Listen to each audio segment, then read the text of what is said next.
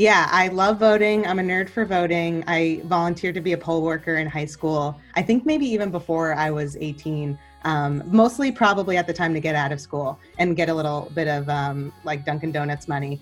But I didn't get like very involved in local races until after the 2016 election, as a lot of us got a bit more motivated. Meghan Ross is a comedian, writer, producer, director, and local Austin civic engagement activist. She is our co-host today with Amy Stansbury on this episode of the Austin Common Radio Hour. We are continuing our Austin election series on why local elections matter with our candidate forum for Austin City Council District 10.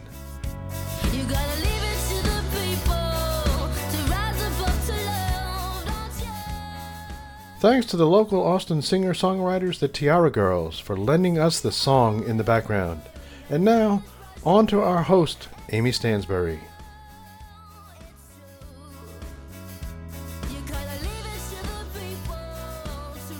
Hi again, it's time for another episode of the Austin Common Radio Hour. This week we're continuing with our election education series with the conversation with the candidates who are running for City Council in District 10, which is in West Austin. But before we go any further, I want to introduce you to Meghan Ross, who's going to be co-hosting today's episode with me today. Hi, Meghan. Hey, Amy, how's it going? Good. And so you do a whole bunch of things in town. I've come to cross paths with you a bunch of different times at a few different shows, but you do all kinds of stuff. Let's start with one thing that you just started lately during quarantine is No One Asked for This. Do you want to talk a little bit about it? Yeah, so No One Asked for This was born out of a little bit of boredom and loneliness and a comedian's need for external validation in a world where we're not on stage anymore.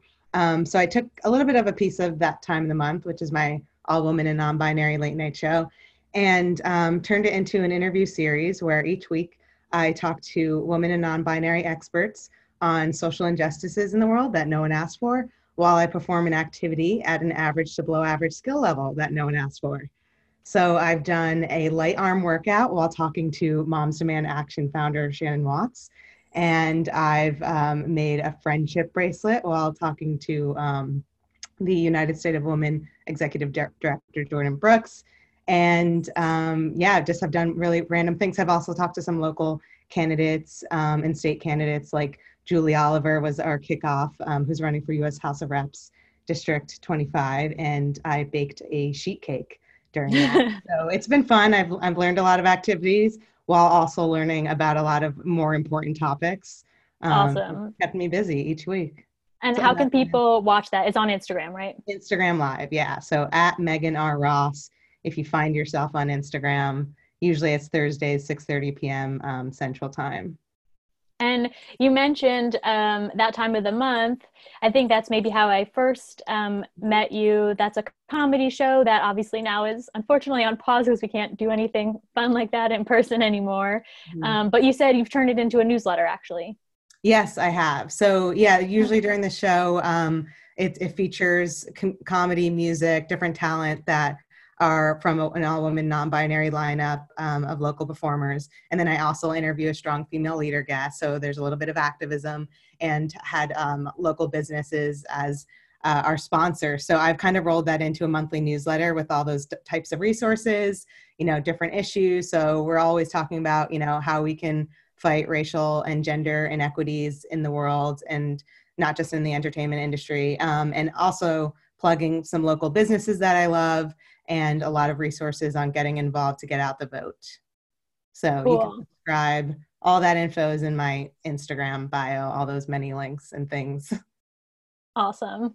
Okay, well, let's get into it. I want to make sure we've got plenty of time to talk with the candidates. But before we kick it over to them, I always like to give like a little bit of a recap or explanation for folks who maybe don't follow local government that much, which is like, who doesn't follow local government? But let people know a little bit about what we're talking about here in case you're not familiar. So we're going to have on our ballot this November, 5 of our 10 city council seats are up for election. And I believe then that's districts 2, 4, 6, 7, and 10.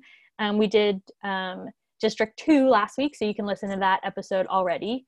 And you can only vote for the council candidate in the district where you live. So if you live in one of those districts, you'll see council race as one of the things on your ballot this November. But it'll be way down on the ballot, and that's why we like to remind people that these races are important and they matter.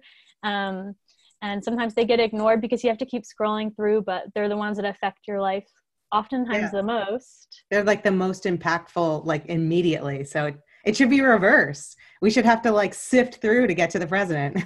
I know. If I got to design ballots, that's how I would make them. For sure. You will pick up the phone when I call, like the loveliness. Yeah, that's a great way to put it. That's what I always tell people. It's like, who is the person that's most responsive to you? Mm-hmm. And that's the one you should really be paying the most attention to. Mm-hmm. And so, Megan, we were talking a little bit before we got started, like I'm curious a little bit of like, what's your civic engagement journey? You said you've always been passionate about voting. Yeah, I love voting. I'm a nerd for voting. I volunteered to be a poll worker in high school. I think maybe even before I was 18, mostly probably at the time to get out of school and get a little bit of like Dunkin' Donuts money. But I didn't get like very involved in local races until after the 2016 election, as a lot of us got a bit more motivated, just coincidentally.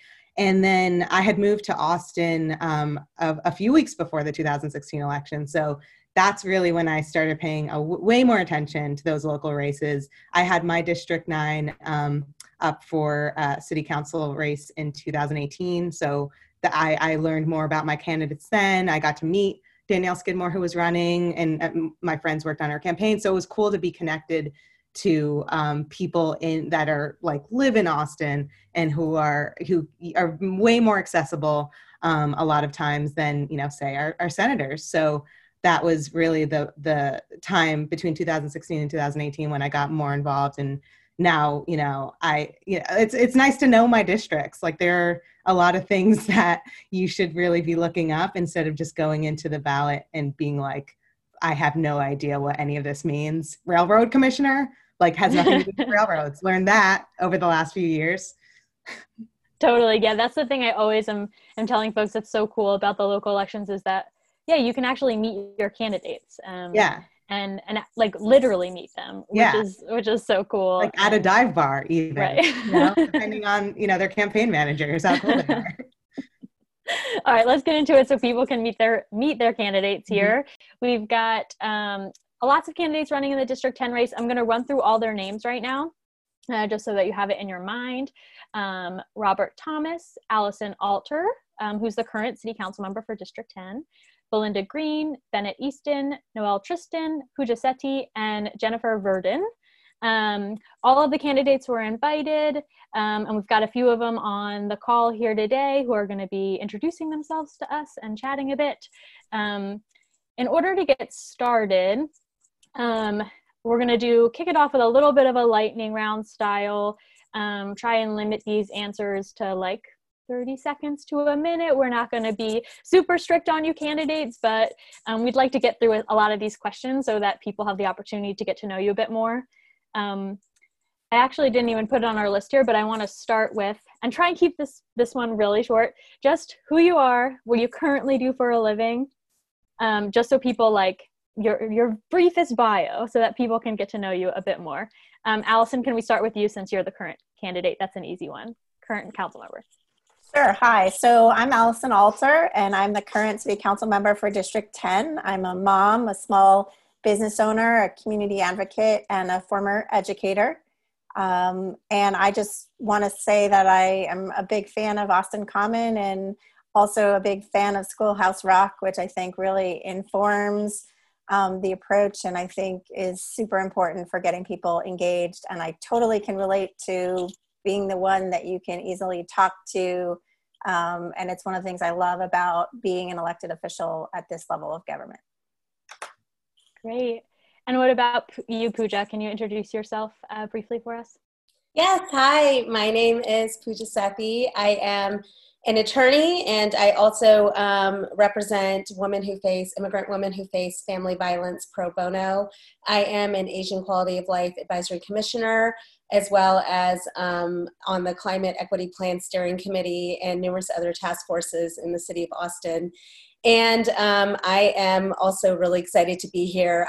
Austin Common is amazing. We did, through South Asian Austin Moms, a nonprofit that I founded a few years ago, we did a Black Lives Matter event on social media when the protests were happening, and then I saw it was shared on Austin Common, and I have to admit I was just very, very excited. So thank you guys so much for having me and for doing this. This is wonderful. Yeah, and Bennett, what about you? So Bennett Easton here, although most people call me Ben, and I am a teacher, a writer, a philosopher. I'm a father, a divorced father of 2 boys. And let's see, I love community radio, listener sponsor radio. So co-op, right? It's not Coop, it's co-op. Is that correct?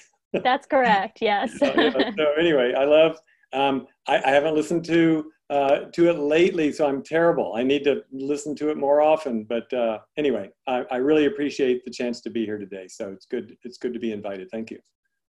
Great. Okay, so let's get right into the questions. The first one I want to ask is about climate change in Austin. A lot of folks might not even be aware, but our city council does have a big influence on our climate change policies here locally. Our city is working right now on an update to our climate plan that would get us to 0 greenhouse gas emissions by, I think, 2040 is the new goal.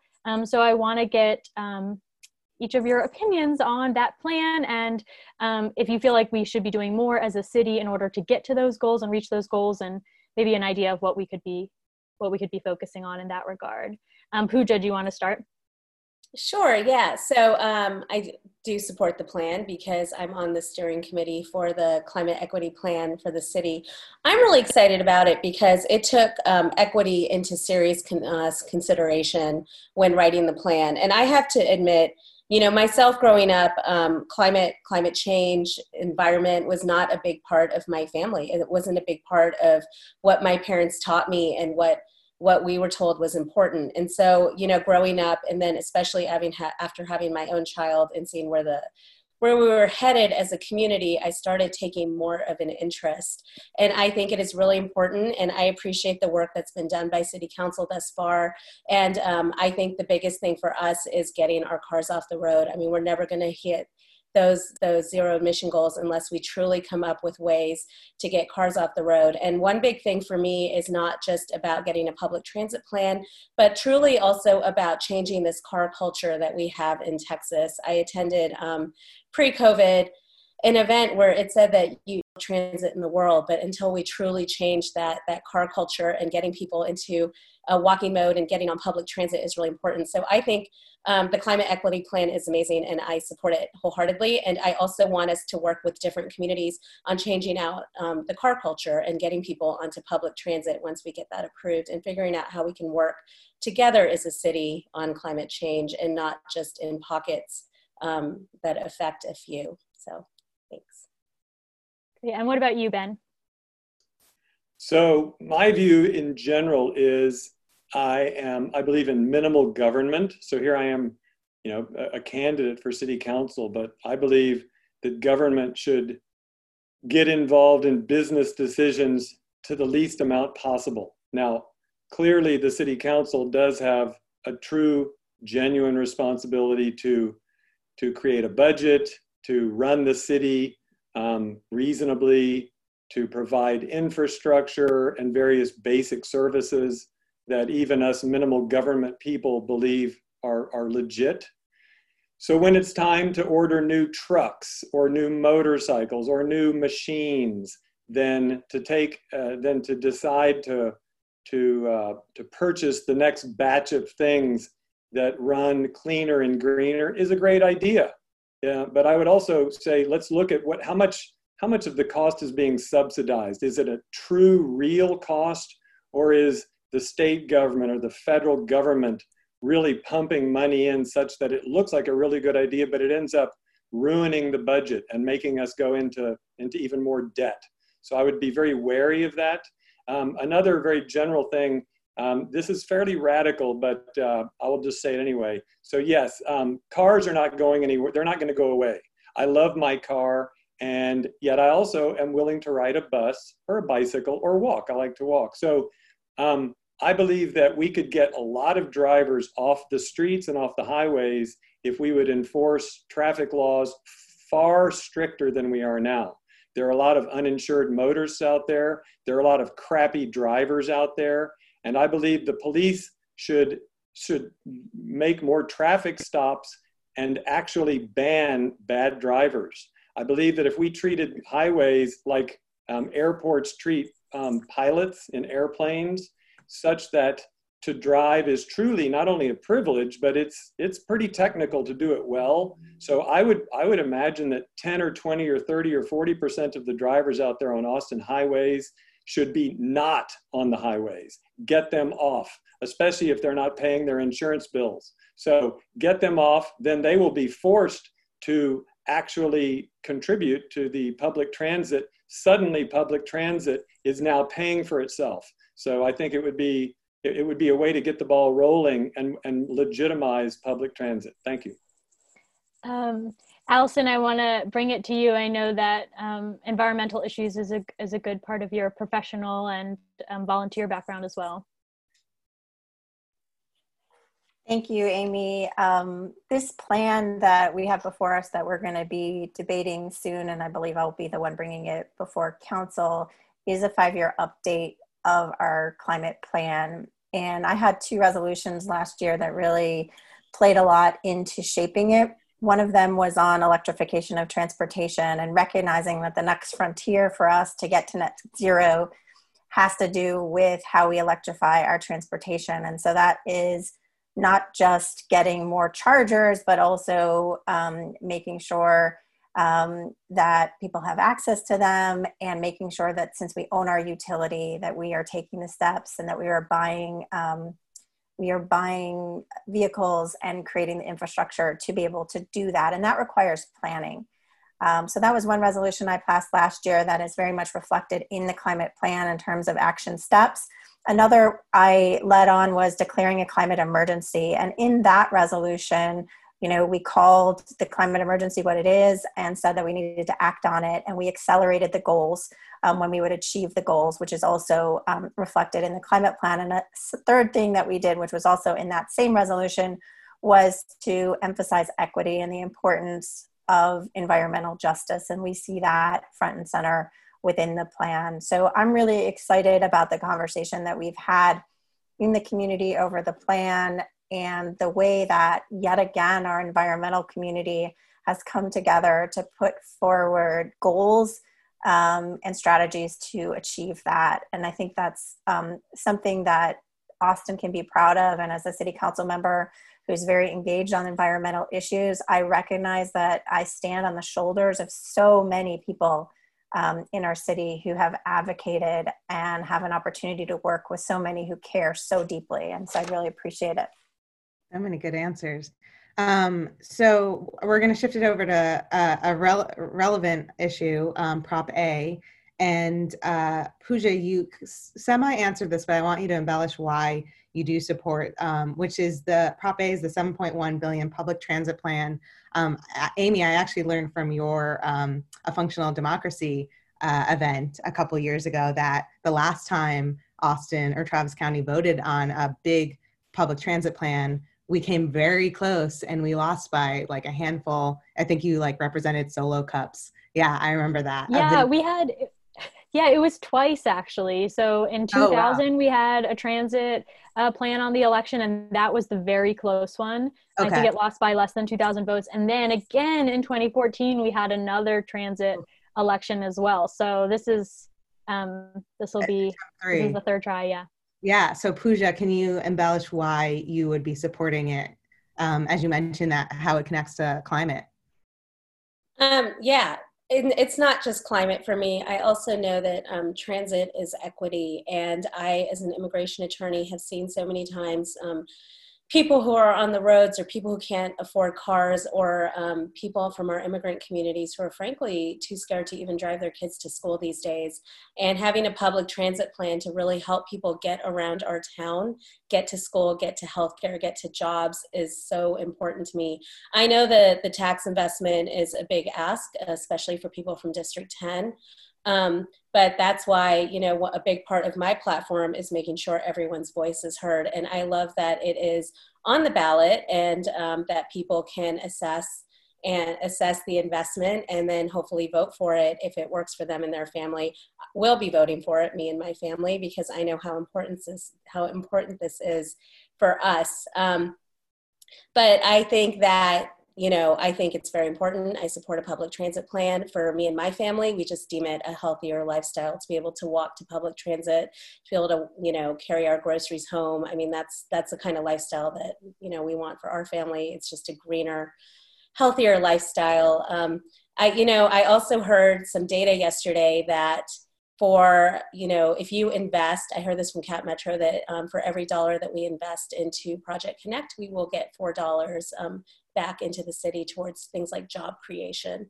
So I deem it an investment and for our future. So I hope that we will pass this November. And I was looking on the City of Austin website, and I didn't see it, but I know that there was talk about being able to put in your home cost and then see how much taxes that you'll be actually paying. And I think that kind of engagement will also be really great for the community to see how much in taxes that you will actually be paying, and how much the investment is that will come back to you later on. So yes, I support Prop A.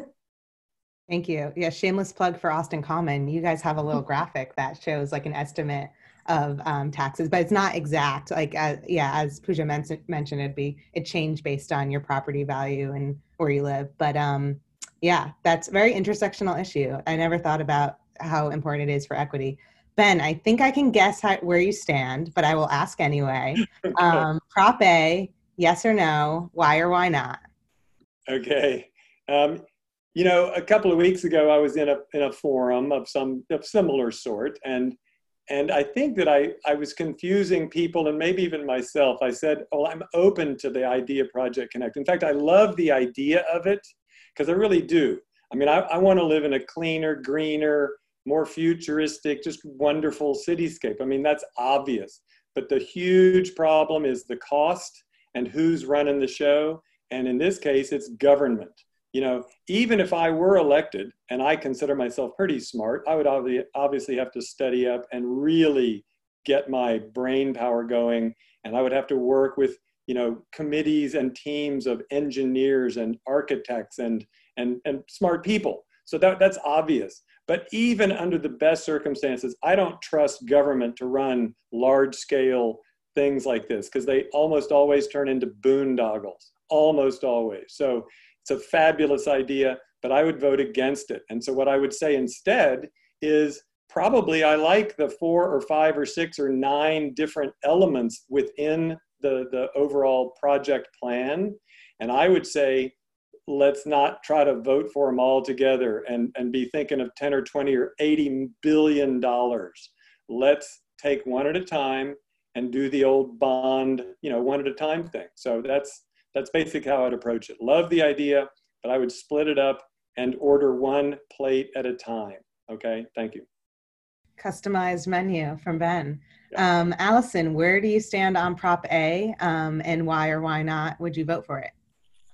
So I've already voted for it. I can't even tell you how many times, because we went through a lot of steps before we got to a point where we were comfortable putting Project Connect Prop A before the voters for a vote. And I'll be honest, 4 years ago, when we started on this, I was sort of skeptical if we were going to get to a comprehensive solution. That had been the problem before. It wasn't comprehensive enough. It didn't allow us to grow as a city. It didn't really meet all of the needs. This time around, we really took our time. We did an enormous amount of engagement, and we listened to people, and we put together a plan that I think provides a comprehensive light rail, bus, rapid transit with park and rides and circulators and all kinds of things that allow people to connect in different ways. What's innovative about this too, which is very helpful for me, is that it is fiscally responsible in that we had become available to us through Governor Abbott's efforts to cap our ability to raise taxes. He inadvertently created a new mechanism for us to be able to fund this, which is a tax rate election. So this is not a bond, and it's very purposely not a bond, because with a tax rate election, we can cover operations and maintenance, we can cover capital both together. So we're really just giving you one price tag, and moving forward with that, we are not anticipating having huge surprises down the line, because we are basically adding cents to the tax rate. Unlike a bond, this won't come as a surprise whenever we go out to fund the bond. It will start right away and be pretty consistent over time, and it's just financially smarter. The other thing is it's a $7 billion project, but what we're doing is pulling down 40 to 45% in federal funding, and the tax rate election is what allows us to do that, because we have a convenience stream. But overall, let me just say really quickly, I supported Project Connect because I think we need to reduce congestion, we need to address climate change, we need to provide equitable means for people to get around the city, and in the context of COVID, we also need to provide jobs. Great answers all around. I'm all for minimizing traffic, and then sneaking in that it's actually helping the environment as well. So this is a really big question, and this can win or lose you voters. So make sure to answer it carefully. I'll start with Ben. What's your favorite Halloween candy? Good grief. Oh, gosh. I love Reese's Peanut Butter Cups, of course. Yeah. Solid answer. Allison, how about yourself? I love $100,000 bars, and I'll just say I love Halloween, and I was RBG for Halloween last year on the dais, and so I appreciate your question. Perfect costume. Pooja, what's your favorite Halloween candy? Ironically, I think Ben and I might actually agree on one thing for once in one of these forums. I love Reese's peanut butter candy. Awesome. But lately, it's literally whatever my son will leave behind, or whatever we can hide while he's sleeping from his candy bag. So. Perfect. Reese is the great uniter. Who would have thought? Yeah, Megan, now I need to know what's yours. What's your favorite? Oh, like everything except for like candy corn. Like I'm not going to discriminate. I'm a chocolate person, so I'll say like Twix right now, but my answer will change in like 11 minutes. I've got another question for you all. Well, it's not Halloween related, unfortunately, even though I wish we could just talk about Halloween the whole time. But I want to talk a little bit about land development code, CodeNEXT. Megan and I were talking before we started, and she was like, do we like CodeNEXT? What's the deal with that thing again? What's happening? And I don't want to say the wrong thing. And like, I have friends on both sides, and I'm like, I don't know. Tell me how to vote. It's, I think it's super confusing, and, I've been following this stuff in Austin for a long time, and it feels like this issue that we haven't tackled. So I don't want to spend too long. We could spend a whole conversation on that today. So I'll remind people again that we're trying to minute-ish responses, but like, where are we at right now? And Allison, I'll probably have you start since you're a current council member. Like, where are we at right now in our land development code? For people who aren't familiar, again, this is like, kind of like, I always like to describe it as a rule book for what can be built where in the city. And it impacts things like density, and it can impact displacement and gentrification and housing affordability and the environment, lots of things. But where are we at right now, and what do we need to do next? It seems like we still have an issue. We still have issues with our land development code, but where do we go from here? You're giving me a minute to answer. Yeah, I know. It's not fair. You can start with a little background. We won't count that against your minute. I mean, give people a little bit of like, where are we at with this?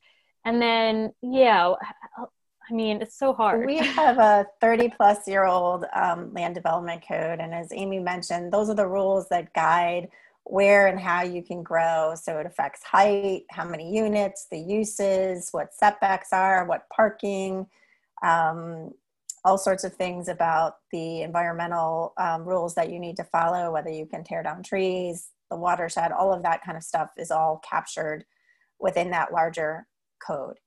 And I think there's a broad agreement that we need a new code. where we're at right now is we have made several attempts at it. I have not been supportive of the attempts, ultimately voting no. But where we are right now is we're in court. So the code as adopted did not receive 9 votes, a supermajority. And some residents of the city exercised their rights to protest and took the city to court for not following proper procedures from state law for allowing them to protest changes to their property before the council and to require a supermajority. So we are now waiting for the court ruling. A majority of council, not myself, appealed a decision from a lower court saying that we could not proceed without honoring those rights. And so we are on appeal, waiting to see what the judge says. So that's kind of where we're at. And if I can just briefly say then kind of my view on it. So I voted against CodeNEXT. I voted against the son of CodeNEXT, the land development code, first and second readings that we had in the fall of last year. Actually, a year ago, we got the release of the first draft of that, and then again in March. And I voted against CodeNEXT because the proposed land development code was deeply flawed, and I thought that Austin deserved better. We could go into a whole lot of the details and spend a lot of time on it. But at the end of the day, we can pursue a land development code that increases density along our corridors and in our centers and get consensus agreement on that.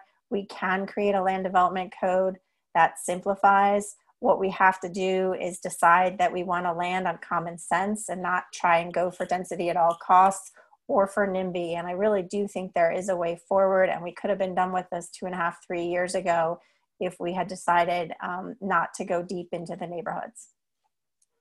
Great, thank you. So that's so helpful to get a little bit of an update. I think for so many people, it's so confusing about what's going on.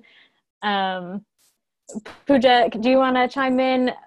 What would you like to see out of a new land development code, and maybe what do you feel like you could bring to council if you were elected to get this unstuck a little bit or to move this forward? Yeah, so I will say one of the things is, and one of the things I have heard from you guys a couple times is that it's confusing. And I think that was one of my biggest issues with the land development code. It was confusing. It was confusing for the average homeowner, the average person renter, the average person buying a property. And that's not fair to me, to Austinites. People who are getting or investing in, for some of us, our only asset or our biggest purchase. For many of us, we should be able to know what our neighborhoods are going to look like. So through my being on the Asian Quality of Life Commission, I had actually put in a resolution to make it easier to read, ask for more engagement with different communities, especially communities of color, and translation options into a lot of different languages, which they ended up doing, which was good. But yeah, I would like to see a land development code that is easier to read, understood by everybody, has more community engagement, also pushes more on affordability. And also, if we do have this new transit that gets approved in November, I would love to see us have a land development code, and I would approve one that put more, development around our transit lines so that we can create, neighborhoods where people can walk to transit and get to school, get to homes, get to their work, and that people can really not have to purchase expensive cars and pay with all the fees with that. So that's really what it is about for me: accessibility, affordability, and really community engagement with the land development code. And that's what I would look for if I was on the dais. Great. And what about you, Ben? If you were elected, what are you looking for out of a new land development code for our city?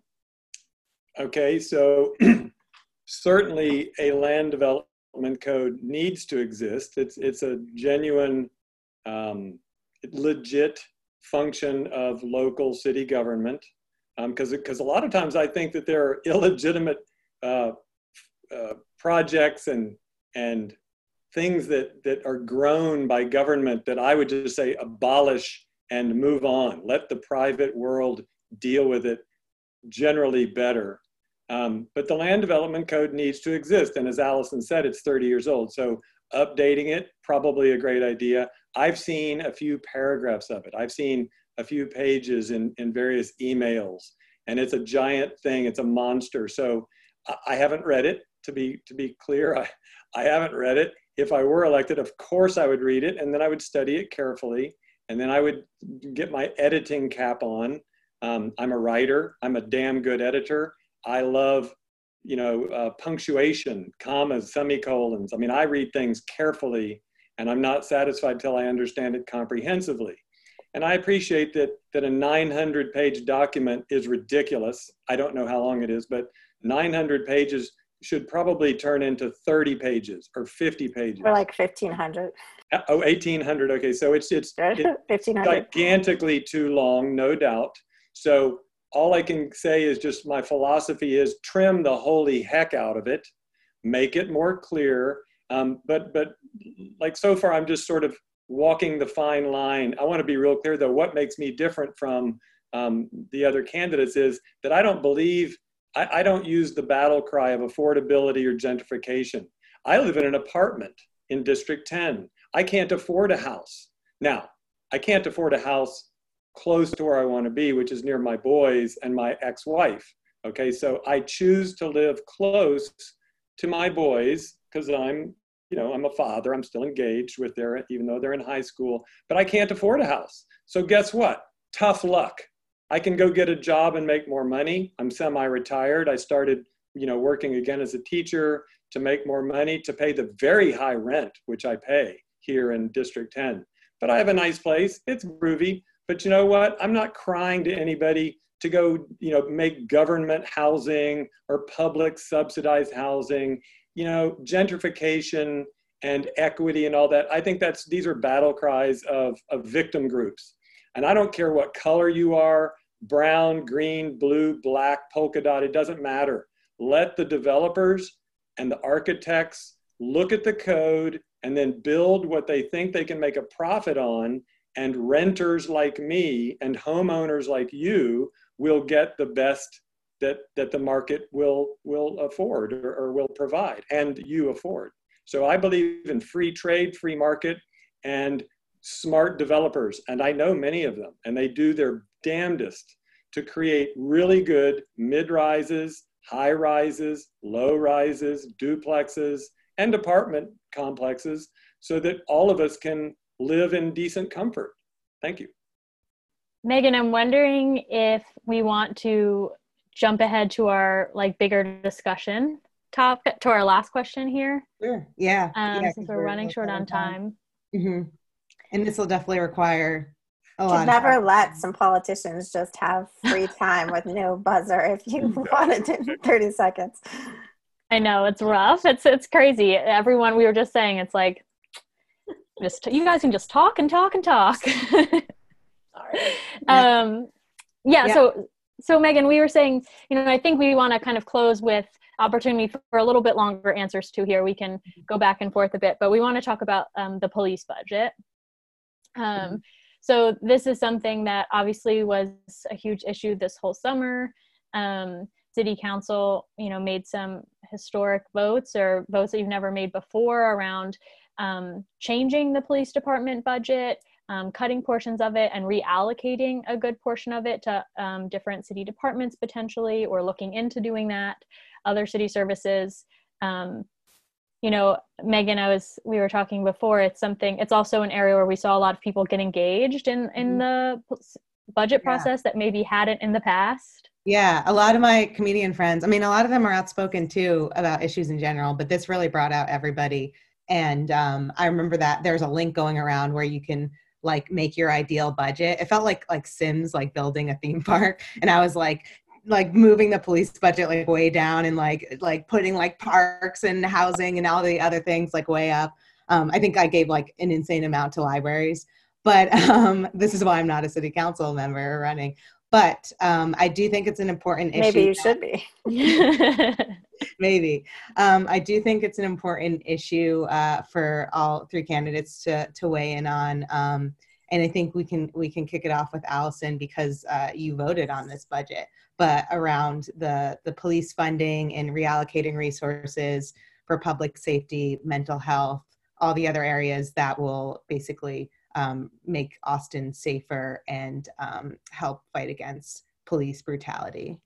And Allison, I'll just chime in real quick too. If you could share a little bit, I know that you were really engaged in this process around EMS funding in particular, and if you could talk about your work with that.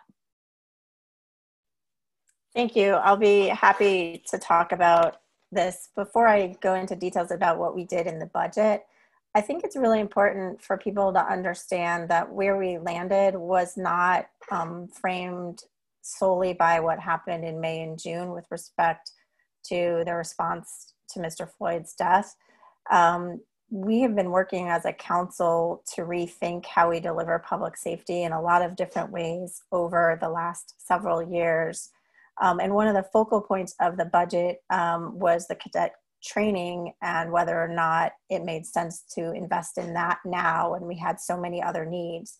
And I just want to remind folks that back in December of 2019, Councilmember Harper Madison put forward a resolution that we passed unanimously, which called on the city manager to revamp the training academy. And that was in response to reported racist remarks by an assistant chief. It was in response to really high attrition rates in the cadet academy and interviews of folks coming out of the academy, particularly people of color, that it was creating warriors and not guardians and was dysfunctional in a lot of ways. And so that process was set in motion specifically for the Get Academy long before the protests.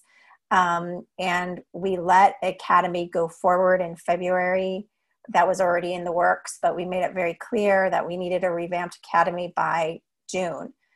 That did not happen. And so when we got to the point of making our budget decisions, we decided to reinvest the money that would have gone into the academy and into those positions into other things that we as a board with limited resources decided would have a better return for public safety.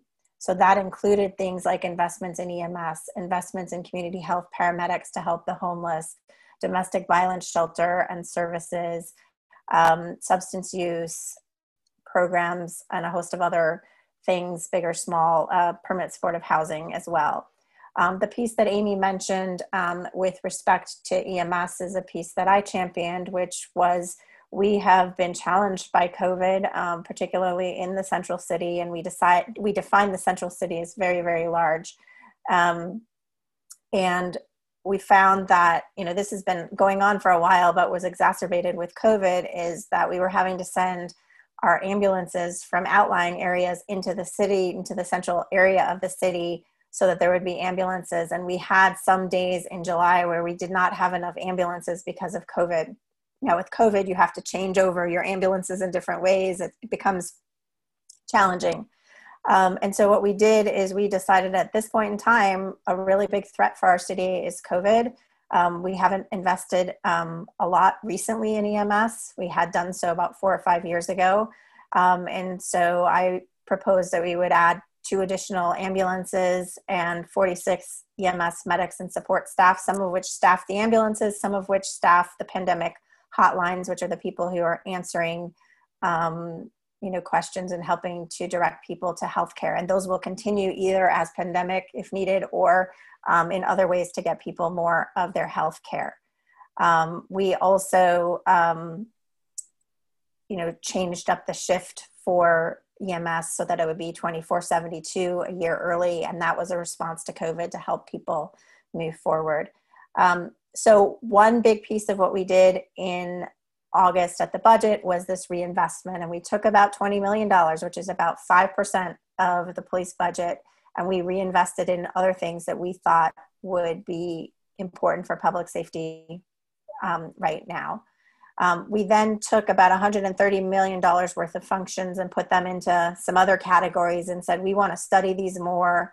one of those buckets we think we're very much likely to be able to make some changes, and that we call the Decouple Fund. Another we called the Reimagine Fund. In some ways, these were aspirational, and there's a lot of work still to be done. Those budgets are still under the control of the chief of police, but it's things like the forensics lab, which we are asking, should we move that out? Should we put that under different leadership? Is there value in 911 being under other leadership than police, so that we're directing calls, not always defaulting to the police? None of that, no less money is being spent on public safety. No officer lost their job. And in fact, our officers got a 2% raise. So as we're doing this, I think it's important for your viewers to understand that. And we're engaging the public in this next steps of the process.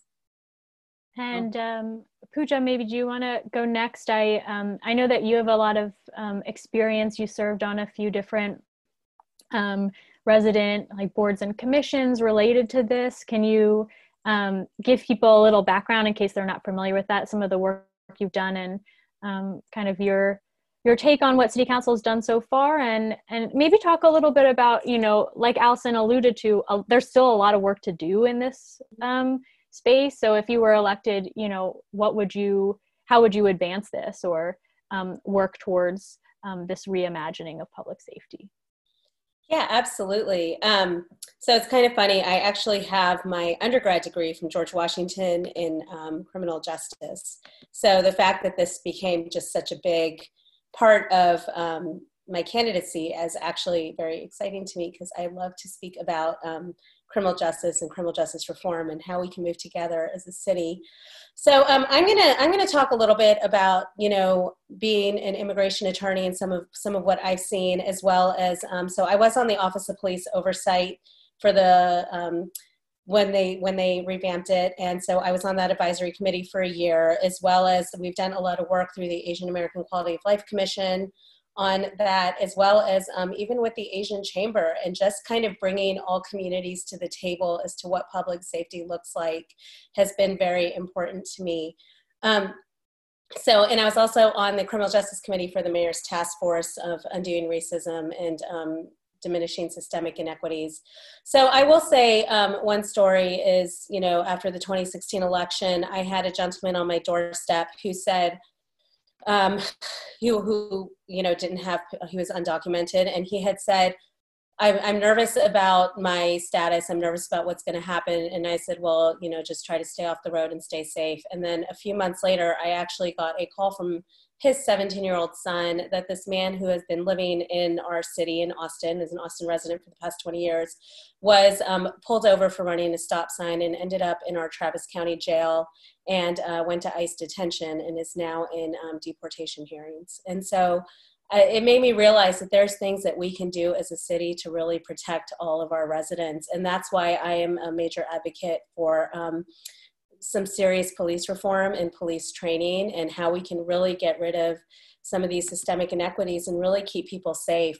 Moving forward, you had asked, so I have a community centers plan on my website because, like I said, I work with a lot of underserved communities and communities who don't have a voice here in Austin and in our district. And I also represent women who have, immigrant women who have faced violence, family violence. And I know that having a police officer come to their home is not always the ideal situation. A lot of women are scared to call the police. They're scared for their neighbors to see, or they're scared for their abuser to know that they have call the police in case nothing happens and they have to live with this person. So my community centers plan is really bringing services back into our neighborhoods, and it's around, victim services if you suffer from violence.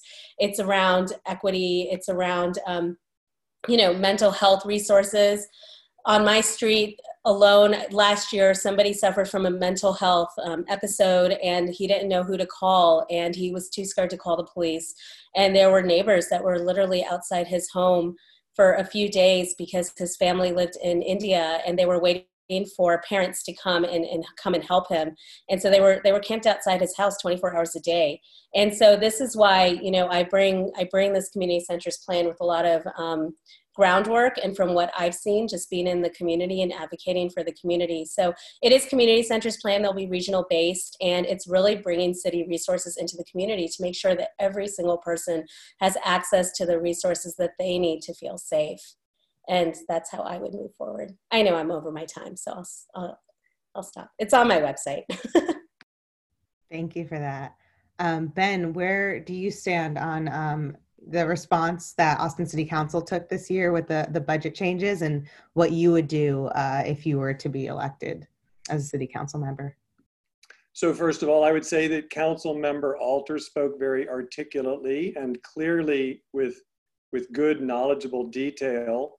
And I liked generally the way she described her role and even the role of the council as a whole, because often, contexts change. Budgets must be massaged and manipulated. And the fact that they were doing their best to stay within the budget is wonderful. So that being said, gosh, I got so much to say, but I don't want to go over either. So I'll just say that, again, I'm the candidate. I don't know what the hell kind of candidate am I? On the one hand, I like to say I'm the common sense candidate. I mean, what does that mean? I'm the outspoken candidate. I'm the non-PC candidate. So let's see, what does that mean? So first of all, take systemic racism. I don't believe the Austin Police Department has systemic racism. And what I mean by that is systemic is an adjective that means built into the system. So if anyone wants to claim that Austin Police Department has, racism built into it, I would say you're an idiot and that's absurd. That's absolutely wrong. Now, are there some bad apples in this police department? Probably. Yeah. And you know what? Society, given everything that's been going on over the last weeks and months and years and decades, and by the way, I think I'm the oldest one here. I'm 61 years old. So I think that I've got some age and life experience on pretty much everybody here. So what I've seen is every year of my life, people are getting more knowledgeable, sort of friendly about this whole equity, equality, gender, race, socioeconomic, this demographic, that. Everyone is getting smarter and more careful. I believe way too careful, frankly. So, like, for instance, nowadays, the police don't feel like they can actually enforce the law.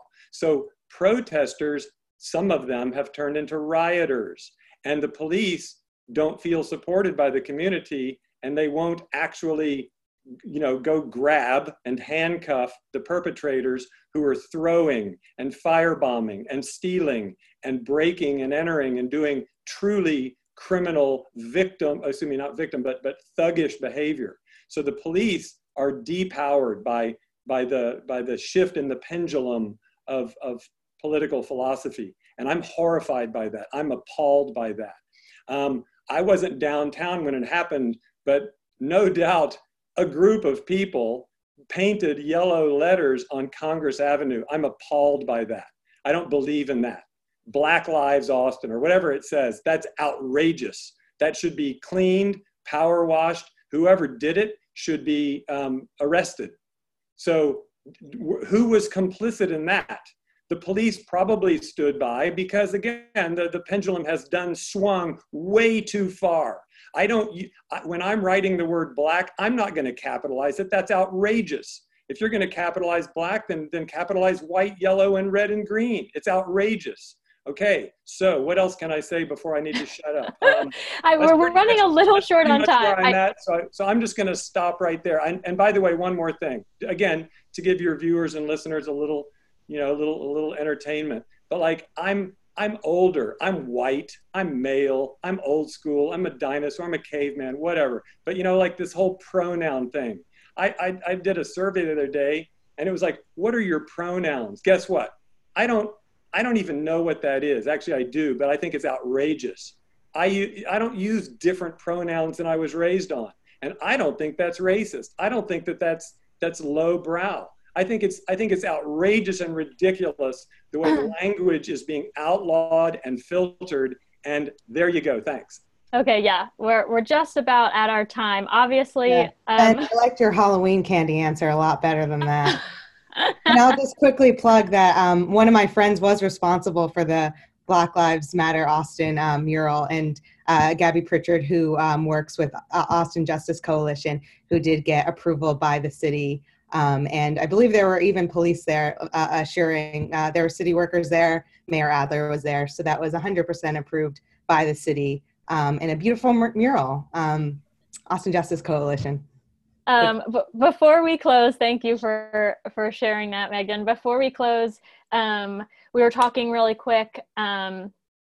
Megan and I were before the show, and one thing I thought maybe you could share so we can wrap things up, Megan, is we're talking about voting plans. So obviously with the pandemic, it's a lot of people I think are confused about voting. I'm not going to ask you who you're voting for, but can I ask how you're voting, Megan? What's your plan for voting? Are you early voting, mail-in voting? What's your... I'm an early voting gal. I love going to the Millennium Complex because I like voting with arcade sounds behind me and like the sound of like Mortal Kombat, finish him. So I'll be early voting. I'm going to try to find the sweet spot because I know the first day is going to be pretty crazy on October 13th. So early voting safely with a mask on. And then on election day, I'll be a poll worker so that I don't have to know what's happening all day long and can be distracted. So I'm excited for both of those opportunities. How about you? I'll be early voting as well. I'm an early voter, but I like to wait till it gets a little closer to the election. You know, I like to keep my options open, make sure someone doesn't say or do something crazy in those last few days. That's that a they still smart have a chance. strategy. But this year is definitely different, and I have to remind people again, we get a lot of questions about early voting. You don't have to do anything special to early vote. You don't have to fill out a form or be qualified or whatever. You just go just like you would normally vote. And especially because people are concerned about social distancing and the pandemic, you do have a decent amount of time to early vote this year. Like you said, it starts October 13th. So definitely recommend it. And I always am on that votetravis.com website. It has little red, green. I just got corrected yesterday. Yeah, got it. votetravis.gov. People are writing it in chalk in my neighborhood. It's really cute. Nice. And they'll tell you like real-time wait time. So I'm a big fan of that too. And I'm like always trying to make sure I'm not stuck in line somewhere. So good tips. Love it. Before we close, candidates, I'm holding you to this now. We're just going to go around and just say your name one more time and a website or a way that people can learn more about you. Just your name and your website, and then we can wrap up because we're already over time. So Allison, can you start real quick? My name is Allison Alter, and you can learn more about what I've accomplished on City Council at AllisonAlter.com, and that's Allison with one L. Great. And Ben? Excuse me. Yes, Ben Easton. And you may learn more about my amazing, emphatic, bizarre views at beneastondistrict10.org. Thank you very much. Okay, and Pooja.